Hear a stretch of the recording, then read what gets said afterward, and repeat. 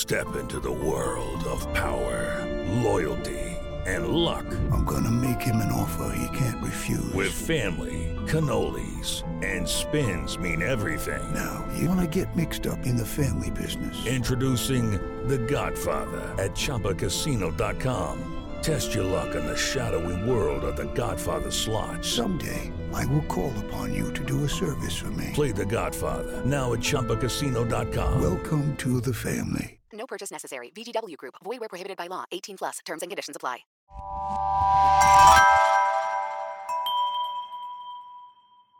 Slow Burn Media, an evergreen podcast, presents Who Killed, a podcast that provides a voice for the voiceless. In Des Plaines, Illinois, near Chicago, a man who served time in prison for sex crimes was let out.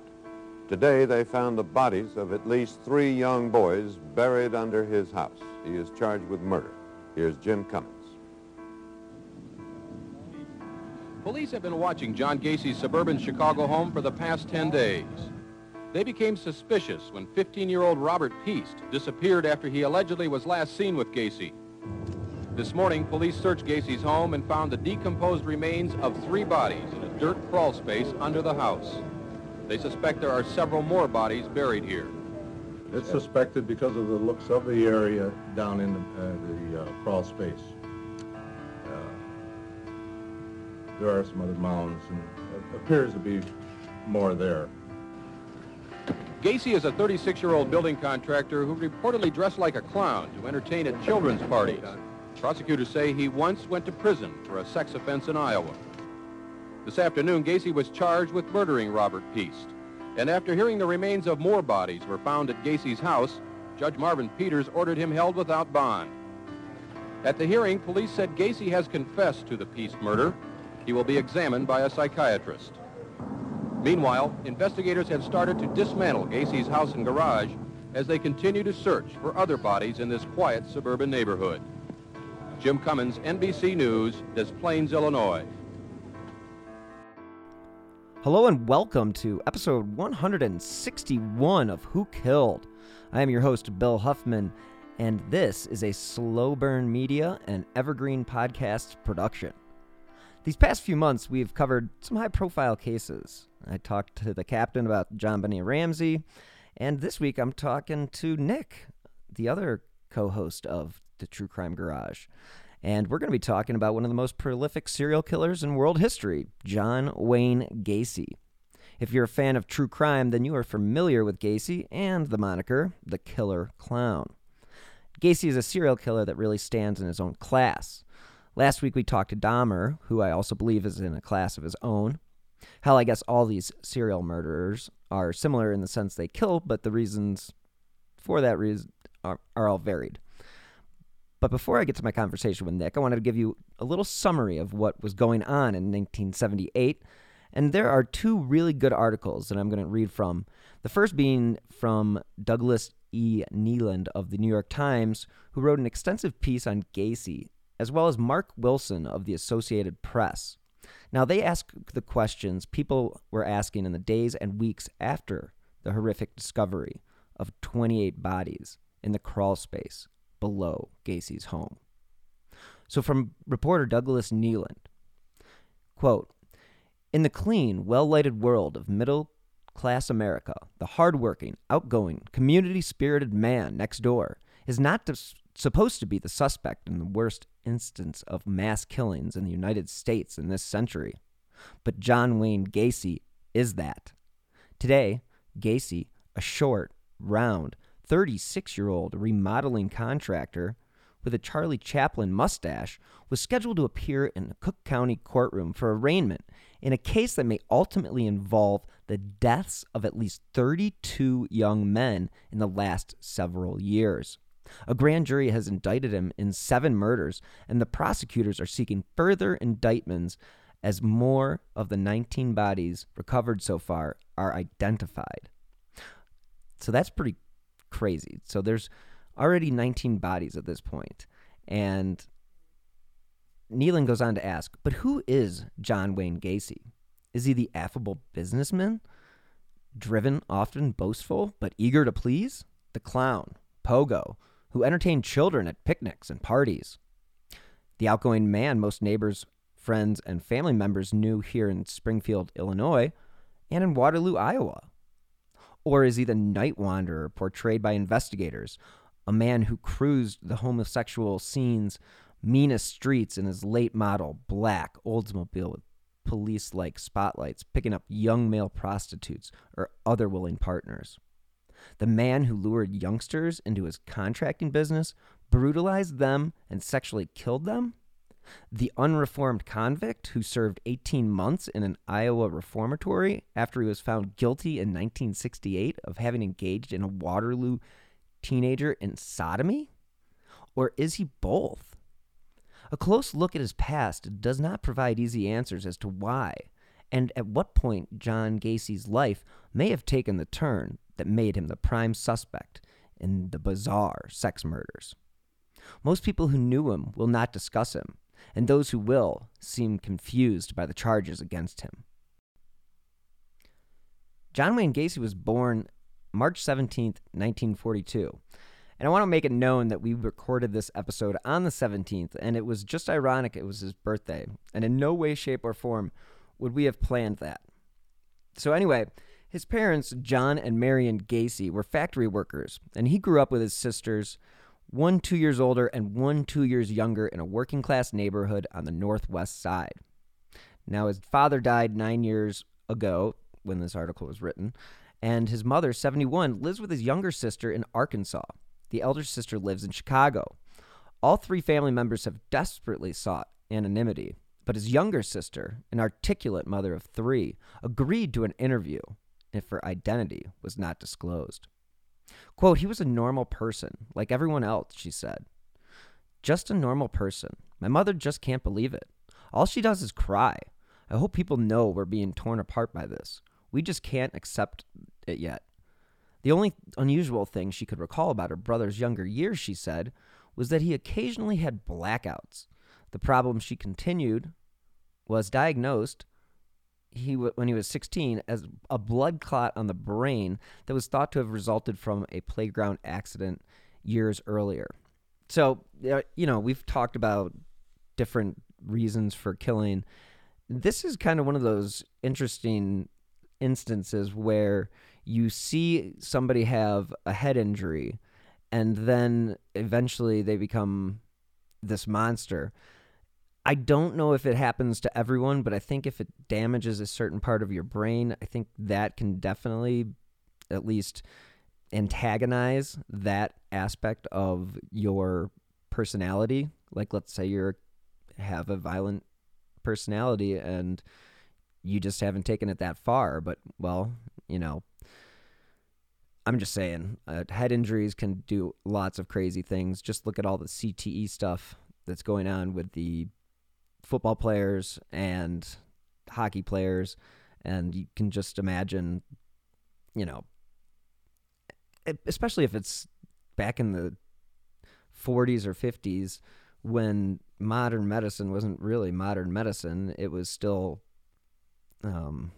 I don't know. It wasn't what it is today. So let's just say if it was something serious, then maybe it would have been treated differently. I'm not sure. I'm not a doctor, nor do I play one on TV. So John Gacy went to a vocational school. Now this is where he took business courses. Now he did transfer to Prosser Vocational High School, but he did drop out after only a couple of months. So his sister would go on to say that he was the sort of brother and son who could not do enough for his family, who stayed in close touch by telephone, who visited once or twice a year. Now, the family knew of his sodomy conviction in Iowa, she said, but it was an incident in his life that he paid for. She tried to focus on other things, such as her brother's desire to play the Pogo the Clown and the other costumes he had designed for himself. Now, she did tell the paper that he always enjoyed entertaining children, which is absolutely fucking disturbing. In 1964, before he was 22, Gacy actually was hired at the Nunn Bush Shoe Company. Here, that's where he was transferred to Springfield as a manager of the concern's retail outlet at Roberts Brothers, a men's clothing store. That's when he met his first wife, Marilyn Myers. So they actually, this is interesting because his wife's parents, well, her wife's parents, I should say, had purchased a few Kentucky Fried Chicken franchises in the city of Waterloo, Iowa. Now, in Springfield, Gacy had plunged into his job, and this is reading directly from Nealon's article again. In Springfield, Gacy plunged into his job and community life, joining the JCs. He was elected first vice president and chosen as the chapter's outstanding man of 1965. Quote, he was a very bright person, energetic, and never displayed any abnormal signs, recalled Ed McCrate, who worked with Gacy in the Springfield JCs.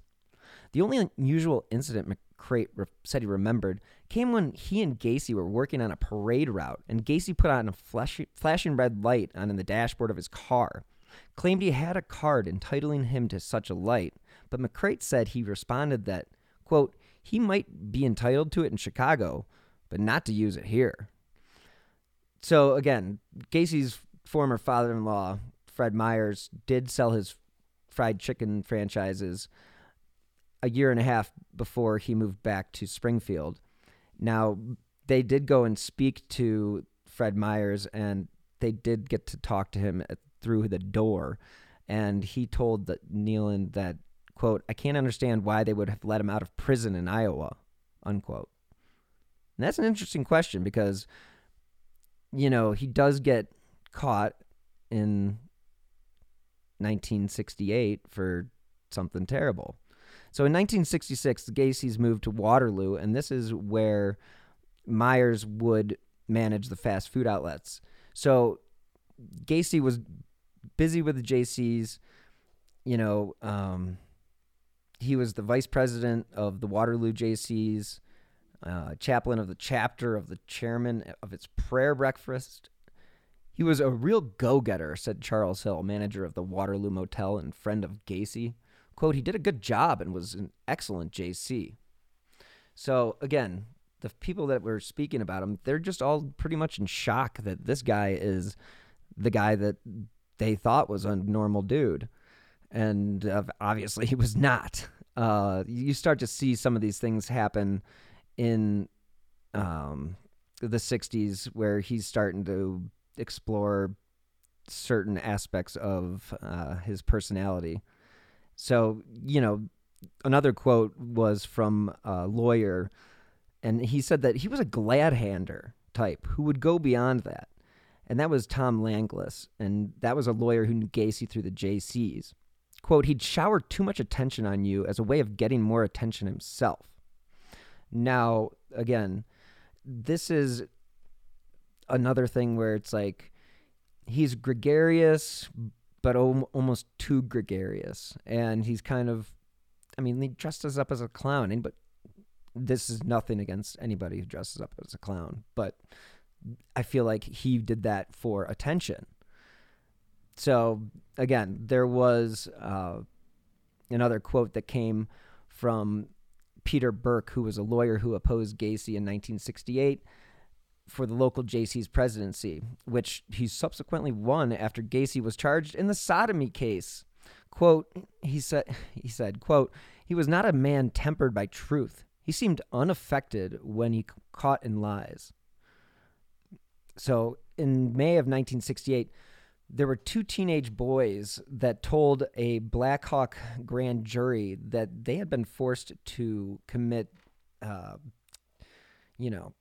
sexual acts for him or to him. And there were jury records of one of the youths that said that Gacy had chained him and begun choking him. But when he stopped resisting, his assailant loosened the chains and allowed him to leave. That kid's lucky.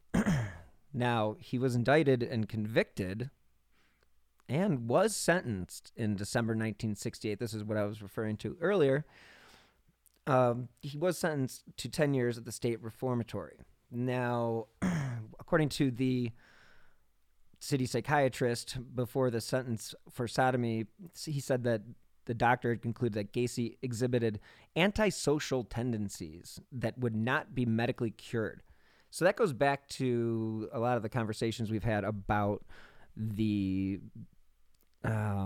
predilection of pedophiles and people who prey on children, because that is not curable. It's absolutely not something that can be solved by going to jail, by treatment, by anything other than very drastic measures. So it's kind of a slippery slope, let's just put it that way.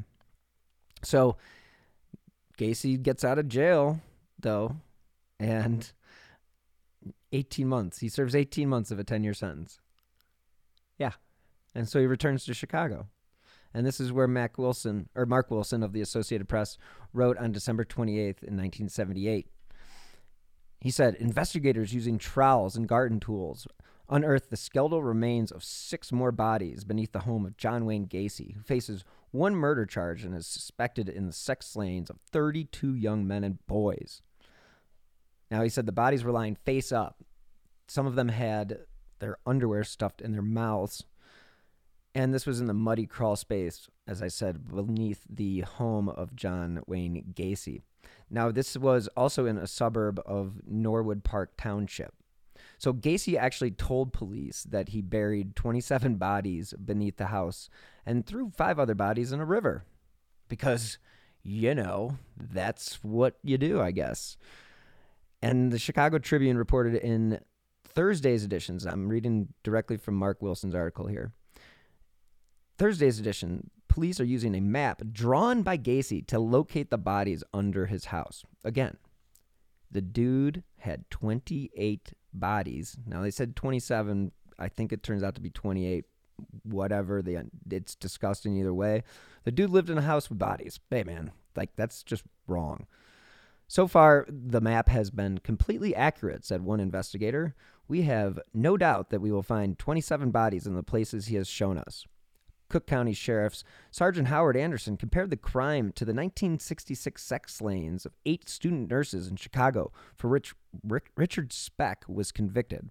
Now, if you guys saw Mindhunter, season 2 or season 1, I forget which one it was, where they speak with Richard Speck, and that is an interesting episode. If you haven't seen it, definitely worth checking out. It's obviously fictional, but the interview itself is pretty spot on. I'm pretty sure they did those verbatim, so definitely worth watching that. Again, everybody hopes Mindhunter season 3 will eventually come out, but waiting on you, Fincher. Anyway, back to the story. So Speck was a slaughter, though, Anderson said. This is more grisly because we're just pulling up bones and pieces of flesh. Behind the masks of a clown, of public service, and of fatherhood was evidence of something terribly wrong with John Wayne Gacy. But it was ignored until skeletons were found beneath his home. He was convicted of sodomy with a 16-year-old boy in 1968. He was accused of attempting to rape a teenage boy in 1971 and of raping a 27-year-old Chicago man last March. At least 3 times, parents gave Gacy's name in filing missing persons reports on their teenage sons. His former mother-in-law said she had complained to Gacy that his house smelled like dead rats. Now, this is Mark Wilson's article, reading verbatim from there. But until last Thursday, when the 36-year-old construction owner confessed to sexually molesting and murdering 32 boys and young men, Gacy lived a prosperous life. He had ambitions of running for elective office. Quote, he was very hardworking and popular in his community, always giving block parties and dressing up like a clown, said Robert F. Martwick, the Democratic Township Committee man who nominated Gacy in 1975 and appointed the job as Secretary-Treasurer of Norwood Park Township Lighting Commission. The commission maintains streetlights in the unincorporated areas of the township. Martwick said he urged Gacy for the job. Quote, based on his activity in the neighborhood, he said he wanted to make it a better place to live and said that someday he wanted to run for elected office. So again, just imagine John Wayne Gacy as a politician, because you know how some people believe that politicians are sociopaths. Coincidence? I don't know. Well, anyway, Gacy was very gregarious, and he was able to hold a conversation with pretty much anybody that he ran into. And this was one of the things that Mark said was impressive to him. And so when Gacy offered to bring in a crew of young construction workers to clean up the Township Democratic headquarters at no charge, he was like, quote, "You don't find people like that every day." Again, this is Mark Wilson's article. So Martwick was a prominent Chicago lawyer, and he said that he made no background check on Gacy. Quote, "We can't fingerprint everybody and we appoint to office, although maybe we should." Times sure have changed from the 1970s. Good luck getting a background check that wouldn't show that these days.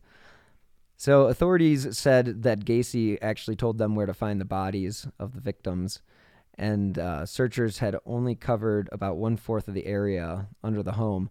So these bodies were buried in very shallow graves. Again, the police chief went on to say, quote, "I've never seen anything like it." And this was Police Chief Edmund Dobbs of Cook County.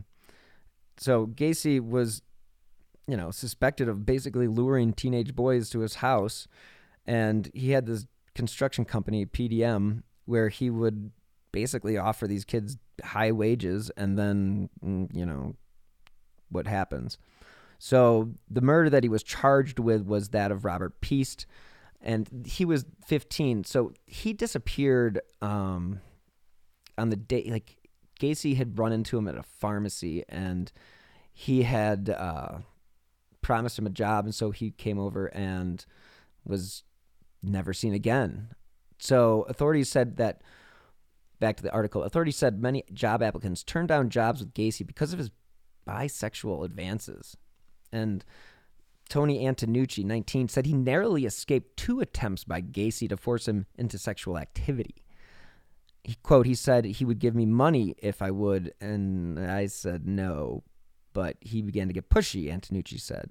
One of the overtures was made while the two were cleaning up in the Norwood Park Township Democratic headquarters. Martwick said he wouldn't even want to guess if Gacy hoped to gain political stature to shield the darker side of his life. Quote, "But nothing would surprise me now," Martwick said. "But I believe he just had 2 personalities, one of which I never saw." So there was another mask that he wore, and that was the one that hid the homosexual violence that sent Gacy to prison. But he did have 2 marriages and 2 children. Now, according to Gacy's first wife and the Chicago Tribune, she said, quote, "John came across very straight. He was a very likable person who could charm it right out of you." And she asked not to be identified by her current name, but she did have 2 children with Gacy, and they did divorce in 1969. So that was after the sodomy charge, which is good thing that she did that, and definitely made the smart move. But the fact that he did have children, it's a shame, because that is they have to live with that as the rest of their lives. And that's one of the collateral damage things that you don't discuss much. We don't hear about much on shows such as this, where you think about, okay, well, this guy gets killed, and, well, all these other people get impacted too. And, it's one of those things that you just have to accept, but it's really hard to understand that that people can live 2 different lives, and Gacy was clearly a master at that, and it's very odd. So he did end up getting married again to Carol Boffin. Now, this was in 1972. And she actually said that he, quote, "started bringing home a lot of pictures of naked men just before they separated." So they got divorced in 1976, and apparently this was due to infidelity. So this is the one where, again, Gacy's this is the mother-in-law who said his house smelled like dead rats. I mean, geez, that's like really not a good look. So Gacy, again, I told you, was sentenced to 10 years in prison, and that was on June 3rd, 1968. Now, the judge said, quote, unsatisfactory in many respects as imprisonment is, at least that will ensure for some period of time that you cannot seek out teenage boys to solicit them or for immoral behavior of any kind. Now, if he had served the full term of his, sentence, he would have left prison earlier in the month that this article was written, and that was according to Mark Wilson. Now, Tony Antonucci said Gacy came to his home late one night when he was alone, and he said Gacy told him he wanted to show him a trick. Then he handcuffed him and partly undressed him. So Antonucci said the handcuffs weren't fully locked, and he was able to free himself from Gacy. He said Gacy told him, quote, you are the first one to get the cuffs off. Yeah, that's freaking disturbing as all get out. I mean, just imagine that situation. And John Butkovich, 17 of Lombard, he disappeared on July 31st, 1975 after going to Gacy's house to pick up a paycheck. Quote, we gave Gacy's name to the Chicago police, said Butkovich's mother, Teresa. That's not Mother Teresa, but her, yeah, you know what I mean. Quote, we gave him Gacy's name and they tried to talk to him, but he didn't want to talk, so they just dropped it. They, the police, thought that John had run away because everybody in 1970s just ran away. So another person disappeared in 1976, and this was on December 11th, and that was one Greg Gotzik of Chicago, and he was 17. Now, his parents told police that he actually had worked with Gacy. Unfortunately, the police did not go and follow up that lead. So you have a lot of situations here where this guy could have been stopped in the middle of his killing spree. And Nick and I will talk about that as far as how quickly his murders accelerated and whether or not he would have kept on killing. So this is one of the things that you have a quote here that says, quote, we live in a democratic society and we can't go out making arrests based on what some parents think, he said. Now, that was Lieutenant David Mose, and he was the news affairs director for the Chicago police. You know, he said there were 23,000 reports. So it's like, okay, but that seems like you're really passing the buck there, buddy. And again, on December 11th, 1978, this is the case that brings everything to a halt. Robert Piest disappeared.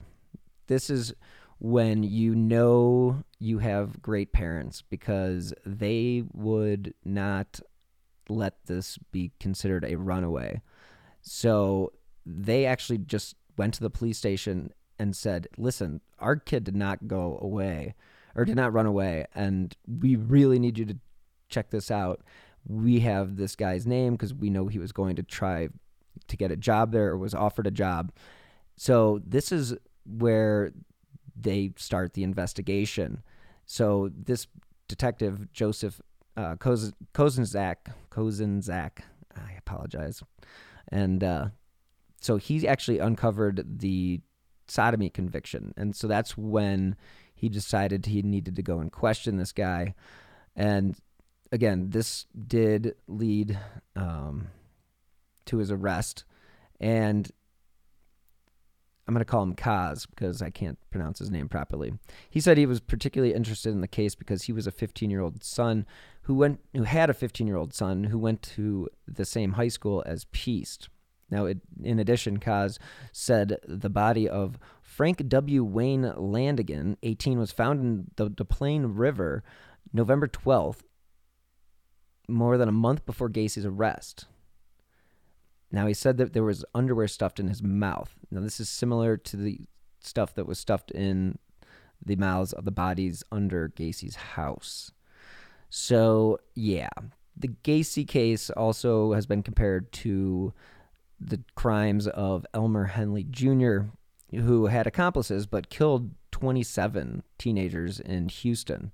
And definitely we'll have to do a episode on that particular guy, because that's a lot of killing, and again, not really known too well. I mean, I'm sure there's tons of stuff out there about it, but I am not as familiar with that case as much as Dahmer, Gacy, Bundy, Ridgway, BTK, you name them. So, like, you think about this, and you have John Wayne Gacy doing all this stuff, and you can't imagine what the investigators were thinking, because they uncover this stuff, and that's when they start putting surveillance on him and whatnot. And Nick and I will go into that in our conversation. And it's just interesting to me that we have, I don't know, just this crazy guy dressing up like a clown, holding block parties, thinking about running for in politics. It's kind of freaky. It's almost like American Psycho. And so he's like a Patrick Bateman, but not. I don't know. It's weird. So the bottom line is John Wayne Gacy is probably in the history of serial killers, probably one of the worst. I would only say that maybe Bundy, Dahmer for the way that he killed his victims and the fact that he was a cannibal. But this guy, I mean, I don't know. This guy he just really didn't care about lives and didn't care about the lives of anybody's children. So, I mean, he just caused worlds of hurt for everybody. So I think that's where John Wayne Gacy stands alone. He's just a monster. I mean, they're all monsters, but he is a true through and through monster. And with that being said, let's go into my conversation with everyone's favorite guest, Nick from the True Crime Garage. But real quick, before we jump into our conversation with Nick, I want to talk about this week's sponsor. This podcast is sponsored by BetterHelp Online Therapy. We all know relationships take work, especially the most important one you have in your life, and that's the relationship you have with yourself. You know, a lot of us will drop anything to go help someone we care about. We'll go out of our way to treat other people well. But how often do we give ourselves the same treatment? I know I go out of my way to take time each day to focus on myself. It's just an essential part of my routine. This month, BetterHelp Online Therapy wants to remind you that you matter just as much as everyone else does, and therapy is a great way to make sure you show up for yourself. Listeners of this show know I'm a huge fan of mental health and therapy, and I have personally been involved in it since I was a kid. So, BetterHelp is online therapy that offers video, phone, and even live chat sessions with your therapist, so you don't have to see anyone on camera if you don't want to. It's much more affordable than in-person therapy, and you can be matched with a therapist in under 48 hours. Give it a try and see why over 2 million people have used BetterHelp Online Therapy. This podcast is sponsored by BetterHelp, and Who Killed listeners get 10% off their first month at BetterHelp.com/who. That's BetterHelp.com/who. Welcome back to the show, Nick. It is a pleasure to have you on Who Killed once again, and this week we are talking about John Wayne Gacy. How do you feel about that? Well, I feel good to be back, Bill. I thought, it's been a while. I was wondering if I did something to not make it on the show anymore. I think it has been a while since you've actually been on, but I will say that it has not been your doing. It has been a busy first part of the year for myself, as well as the podcast, as well as the other shows that I've been producing. So it has been a wild ride for 2022 so far. So I'm very thankful that you are on the line today. And again, you host True Crime Garage with the Captain. And just before we get to that point, where can people find your show?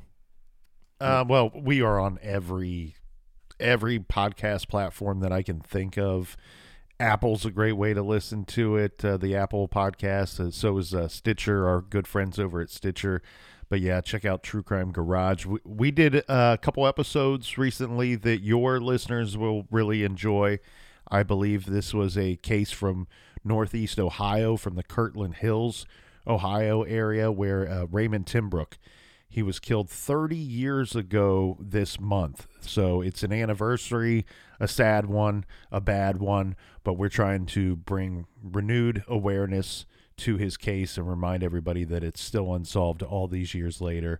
It's a very interesting case, a lot of twists and turns. He was a successful businessman who was lured out to this fake meeting through his work, and he was shot and killed there. It was basically like a hit job. And we interviewed a lot of people close to the case, so there's a lot of boots on the ground research that was done on that case. That's the case of Raymond Timbrook from Kirtland Hills, Ohio, and that's on our show, True Crime Garage. Well, that's great. Yeah, definitely. Everybody likes the the local stories, and I think that is an awesome thing for people from Northeast Ohio to definitely check out. It's unsolved, so anything that you may know, again, things change over time. So if you know anything about that case, feel free to look up your local FBI, or I think that you probably contact Crime Stoppers too, if that was the case. Do you know if the case is still being do they still have a detective on it, or do they have a number? Well, so that's the pisser. As you know, being from that general area, Kirtland Hills is not the most populated area. That's kind of an affluent area with a small population, and thus they have a small police department. And unfortunately, from what I've been told and what I've seen and read over the years in this case, is that it's not just a cold case. It's a frigid cold, frozen in time kind of case, to the point where I believe the Lake County prosecutor said that it's not a closed case, but it's an inactive case. So it's kind of dead in the water, so to speak. And that to me is very aggravating, considering his two sons. When Raymond was killed, he was 44 years old. He was an engineer with CT Consultants. And his two sons, one was Brian Timbrook and his other son is Scott. And they were high school age at the time. Brian was a senior. He's the oldest of the two. He was 18. And both of his sons are still around and still looking for justice. There was an interesting billboard that was put up in Ray's case back in the mid-90s. And this is something I only bring it up, Bill, because this is a billboard you may have seen. And it had Raymond Timbrook's picture on it.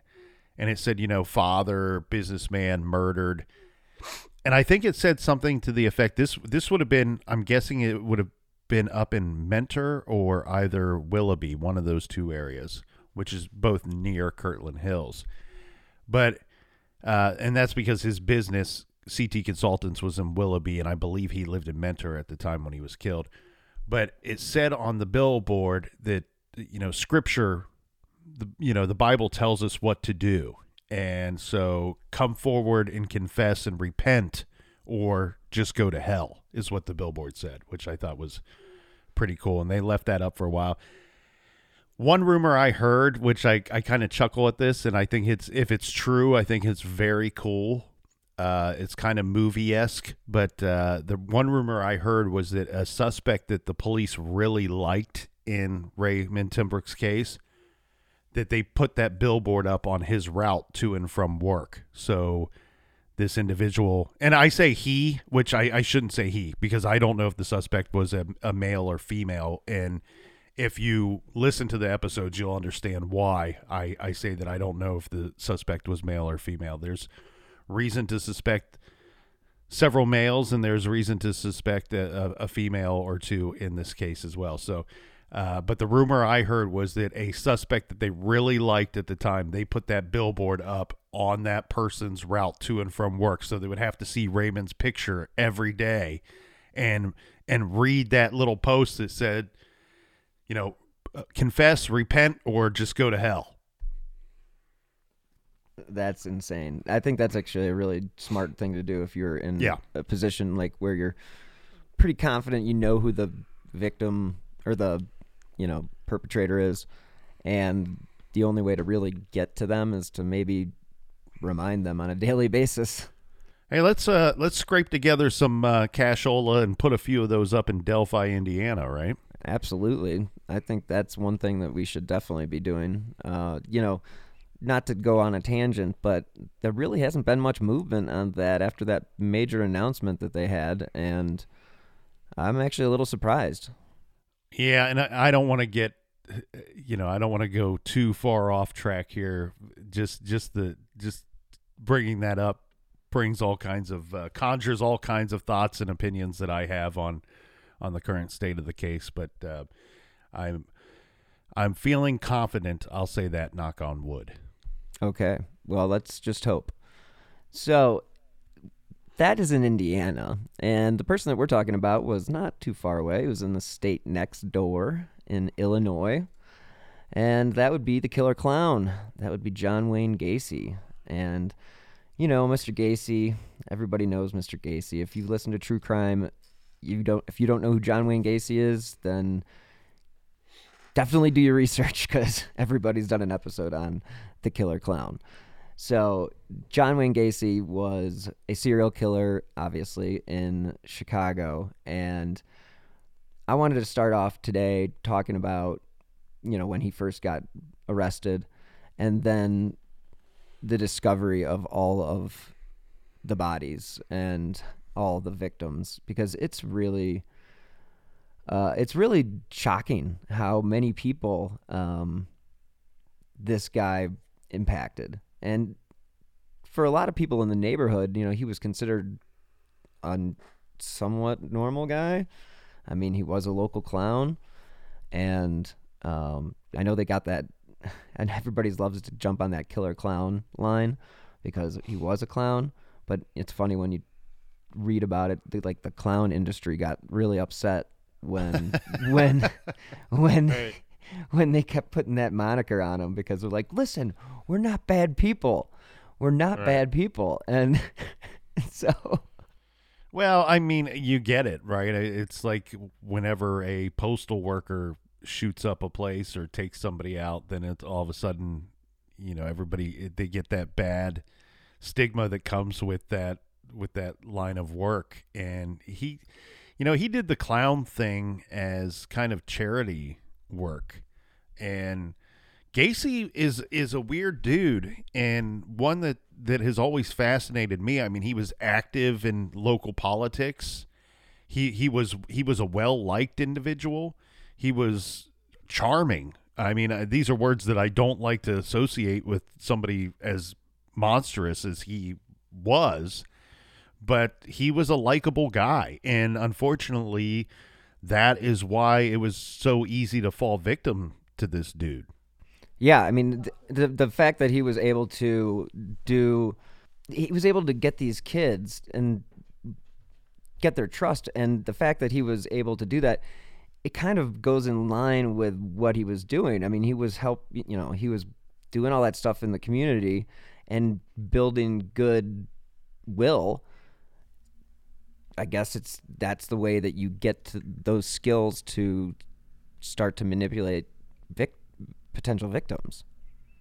Yeah, and he collected a lot of his, I think collected is a good word to use here. He collected a lot of his victims from his business, which was PDM Contractors, which stood for painting, decorating, and maintenance. So he was a business owner. He was a successful business owner, and he procured a lot of his victims from his work, where he would employ these individuals or with the ruse of offering them employment, lure them to his home. And then once you were one-on-one with this guy, You know, it's like that old line from the Tool song. Once I saw them, I knew they were mine. And what they mean by that is I knew they were dead. I was going to possess this individual. And that's kind of how it was with Gacy. If you were one-on-one with him at his home, the chances of you leaving there are between the margins of slim and none. Similar to the Jeffrey Dahmer situation. I mean, I just covered him. Dahmer's offering money and, hey, you want to take some provocative photos or hang out and drink some beers at my place? And next thing you know, he's trying to turn you into a sex zombie. Yeah, right. And that's actually, you know, I wonder, because Dahmer wasn't stupid. I wonder if he was aware of Gacy's tactics, because if you look at his first, the first thing he was caught for, you know, he was sexually assaulted Donald Voorhees, and that was in 1967.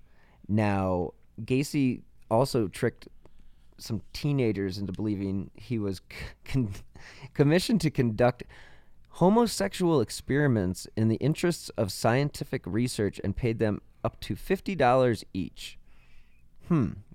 Sounds very similar to what Dahmer would do when he would offer people $50 to take nude pictures. But it's interesting because he goes and he gets arrested for this, and he does go to jail. Now he goes to jail and he only does 18 months of a 10-year sentence. So again, it's kind of weird that like he went from being like in the 60s, like you said, he's in politics. He's working with the Democratic Party, you know, and the next thing you know, he's sodomizing young children, and it's kind of I don't know. It's really it's interesting, and like I'm looking at his biography right now, and I'm looking at how much he would have made. So Gacy worked as a KFC manager in Waterloo, Iowa.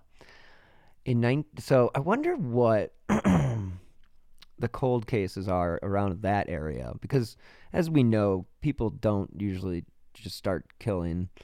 Well, actually, he got into some trouble when he was there, and it's thought that he left the area because he was starting to get in trouble. And I don't recall, Bill, if it were employees. You know, a lot of times these guys will find something that, air quotes here, works for them for what they want to do, and then they kind of follow that modus operandi for the rest of their days. And so you kind of see that here, starting with KFC, where he's in a position of power, right? He's the manager. I can't remember. I want to say that maybe his wife's father might have been a franchise owner. He did. He owned 3 Kentucky Fried Chickens in the Waterloo area. And so, yeah, so he's working for Dad, and he's in a position of power because he's running this restaurant, but also not just running the restaurant. The buck kind of stops with him, because the next person up on the ladder there is the owner, who is his father-in-law. And so he's in this position of power, and of course, with a KFC or fast food, any type of business like that, you're going to see a lot of teenagers working there, young adults working there, and unfortunately, that's what Gacy was really into. You know, guys at 15 to 20 years old, roughly, and I mean, he was 22 at this time, so yeah, and he was using that to have these little experiences with some of his employees and some people that he knew. I think he was even paying a local sex worker, which really blew up in his face at some point, because I think that kid, I say kid, and I think he might have been about, and I think that was the problem. I think he was a kid. He was like 16, 17 years old, who was accepting money to do certain things or hang out with certain people. And I think that kind of blew up in his face, Bill, because that guy he used it as a bit of a scam on Gacy, a blackmailing scam. Hey, I'm going to out you to your family. I'm going to out you to your father-in-law or to the community if you don't pay me this money or do this or do that. And so things got dicey for Gacy real quick out there. And eventually he moves to Illinois. And, of course, everybody in the true crime community knows where the story goes from there. Yeah, and I just came across something pretty interesting that I'm not sure you're going to be too thrilled about.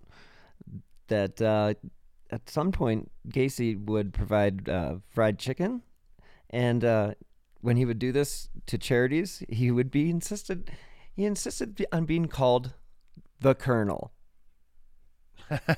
So, well, that's not a name that I chose. It was a name that was bestowed upon me. The captain needs to maybe reassess. Commodore? I don't know. Yeah. I will go on record, though, and this is not Colonel related at all, though. I'll go on record stating that KFC does still have some very fine chicken.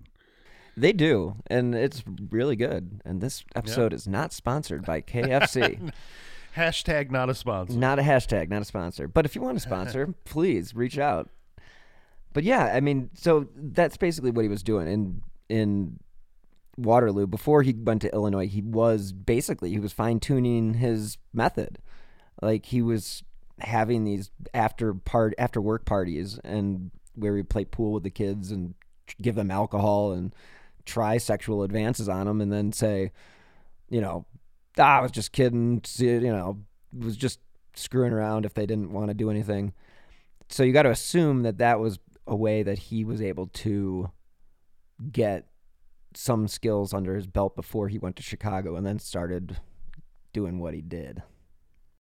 Well, and you brought up something that's interesting to ponder here, and I'll throw in my 2 cents on it with Dahmer, wondering if Dahmer may have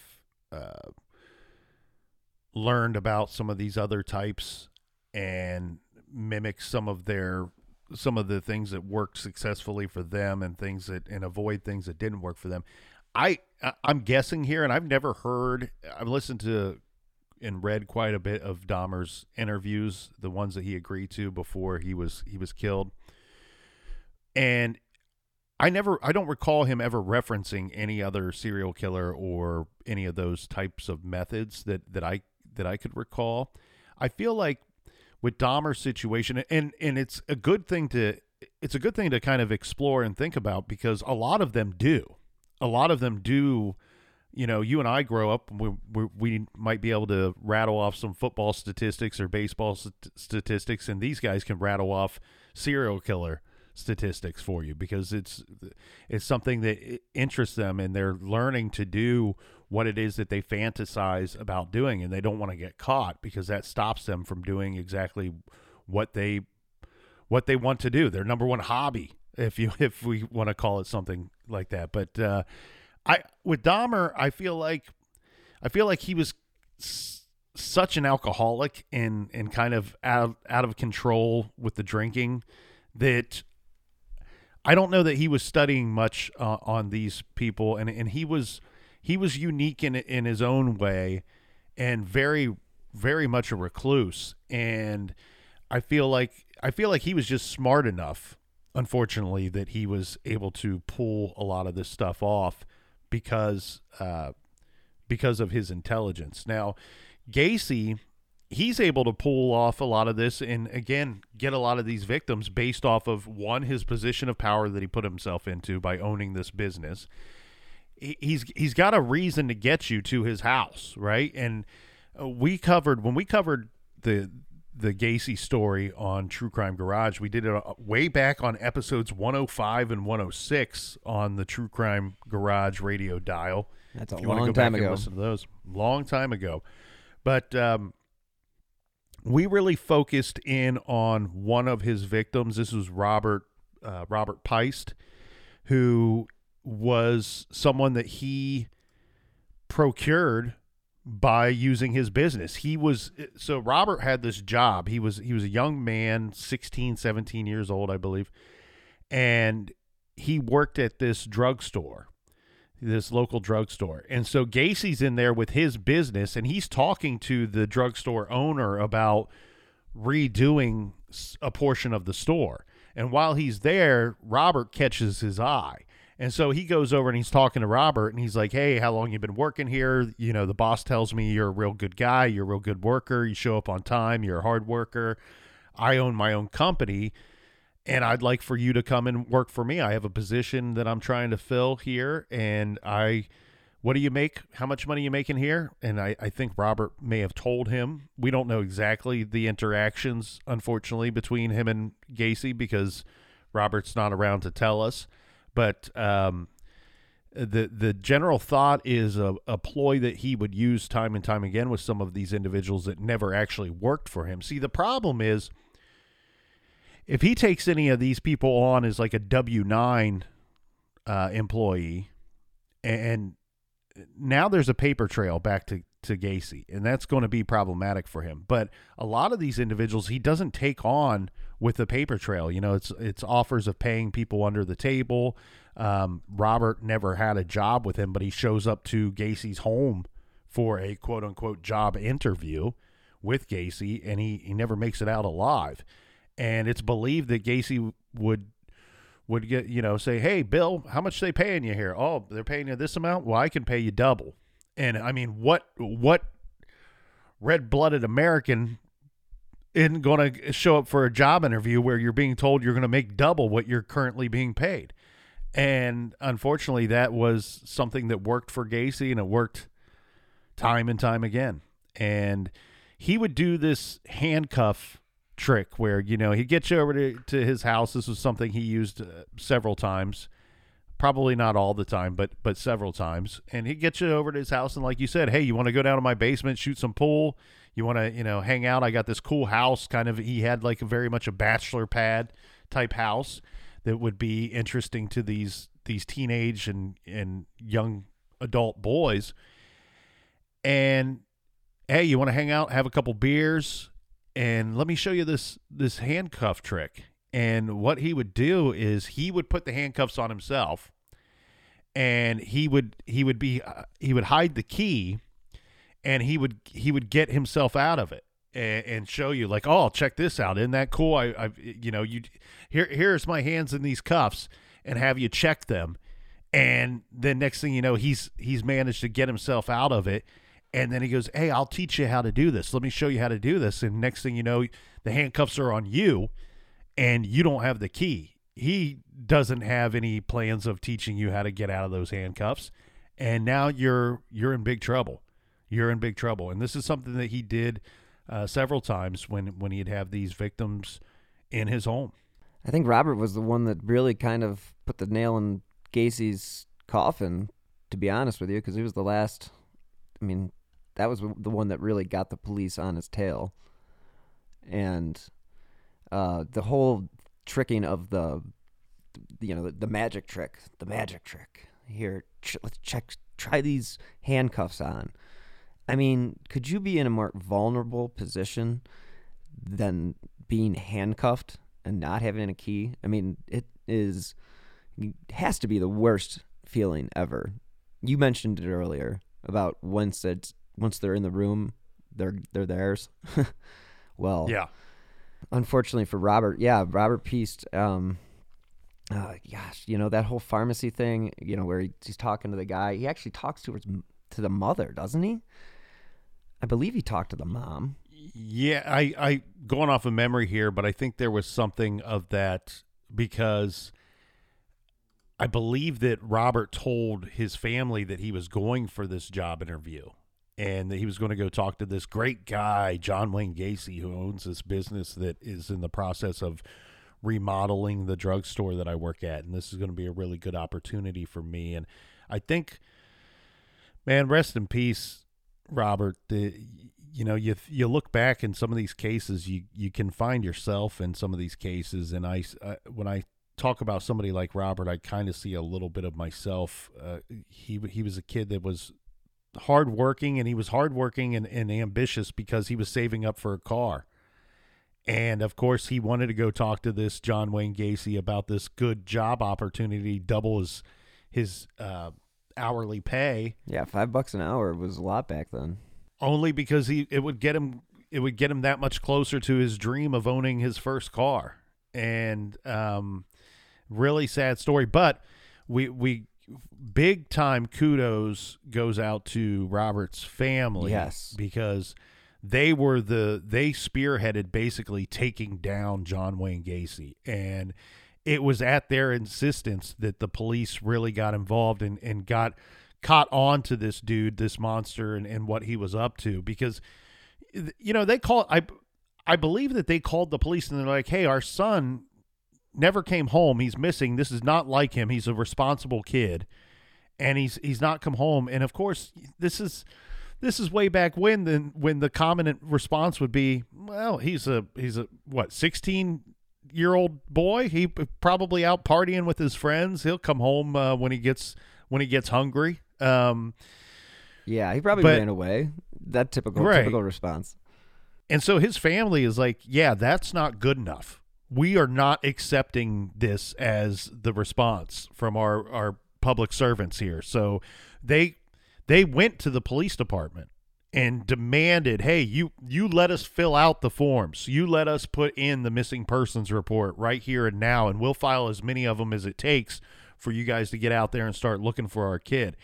And that's what really kind of tips the police off. And again, I'm going off of memory, and I'm probably missing some of the details here, Bill, but basically the police start looking into these missing persons cases, and they're like, there's kind of a central figure here. Well, so what happens is, yes, it was the morning after that Robert did not come home when they went to the police station and just demanded that this is not a runaway, this is a missing person. And that's when they talked about this Gacy character, and the police actually, that's when they started looking into this background. So the officers actually discovered that, yeah, he had a prison sentence for sodomizing a 15-year-old boy. So that was definitely something that they were aware of, and then they started working the case, basically. And it's similar to that scene in Goodfellas and almost a reminder of like the Wayne Williams case, but like when they had all these surveillance vehicles following him around, and he became one of those. He was the guy that would be like, hey, come and have lunch with me. Yeah, he would toy with them, and sometimes he would go out on fake errands and just kind of drive around and force them to follow him around. And you're right, like he did kind of the Beverly Hills Cop Axel Foley thing, send him some food while he's somewhere getting something to eat. And he really toyed with them for quite some time. And I think there's one of those straight to video movies about Gacy where I think in that movie it shows him sitting on his front lawn in a lawn chair drinking beers, just staring at the car. And so it's kind of comical when you really think about it. Here you have this. I mean, this is like Public Enemy #1, right? This is a monster. This is a guy that you believe is responsible. They believed at the time when they're following him around that he was responsible for the disappearance of multiple young men and children. It wasn't quite the number that they find out later when they tear through his home. But yeah, this is Public Enemy #1, and he's just kind of toying with the cops. And God bless the good cops for not losing their minds and attacking this guy or doing something silly that would end up costing them later. Because once Gacy was arrested and once he was taken down, there wasn't much hope for him. There wasn't much fight for him in the eyes of the law or in the eyes of the court system. He was not going to be walking away after they were able to bring forth charges against this guy. And on that note, we are going to end this week's episode. And next week, you can listen to part 2 of John Wayne Gacy with Nick from True Crime Garage. And again, as you know, you can find all of True Crime Garage shows on Stitcher, Spotify, Apple Podcasts, Google, as well as you know that I drop new shows of Who Killed every Friday. And you guys know that you can help support the show directly using the Venmo app by using my username at Bill-Huffman-3.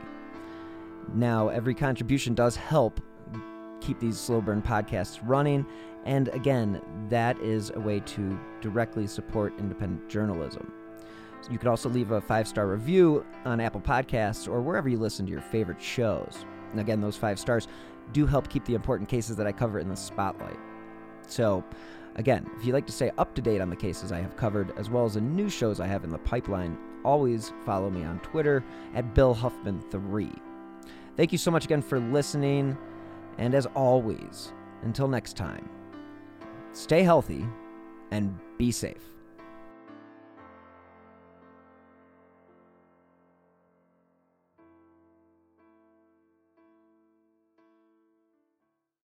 Hello, it is Ryan, and we could all use an extra bright spot in our day, couldn't we? Just to make up for things like sitting in traffic, doing the dishes, counting your steps, you know, all the mundane stuff. That is why I'm such a big fan of Chumba Casino. Chumba Casino has all your favorite social casino-style games that you can play for free anytime, anywhere with daily bonuses. That should brighten your day a little. Actually, a lot. So sign up now at ChumbaCasino.com. That's ChumbaCasino.com. No purchase necessary. VGW Group. Void where prohibited by law. See terms and conditions. 18+. From DNA testing to the Dixie Mafia, Crime Capsule brings you new stories of true crime in American history. I'm your host, Benjamin Morris. Join us for exclusive interviews with authors from Arcadia Publishing, writing the hottest books on the most chilling stories of our country's past. You can find us wherever you get your favorite podcasts or on evergreenpodcasts.com. Crime Capsule. History so interesting, it's criminal.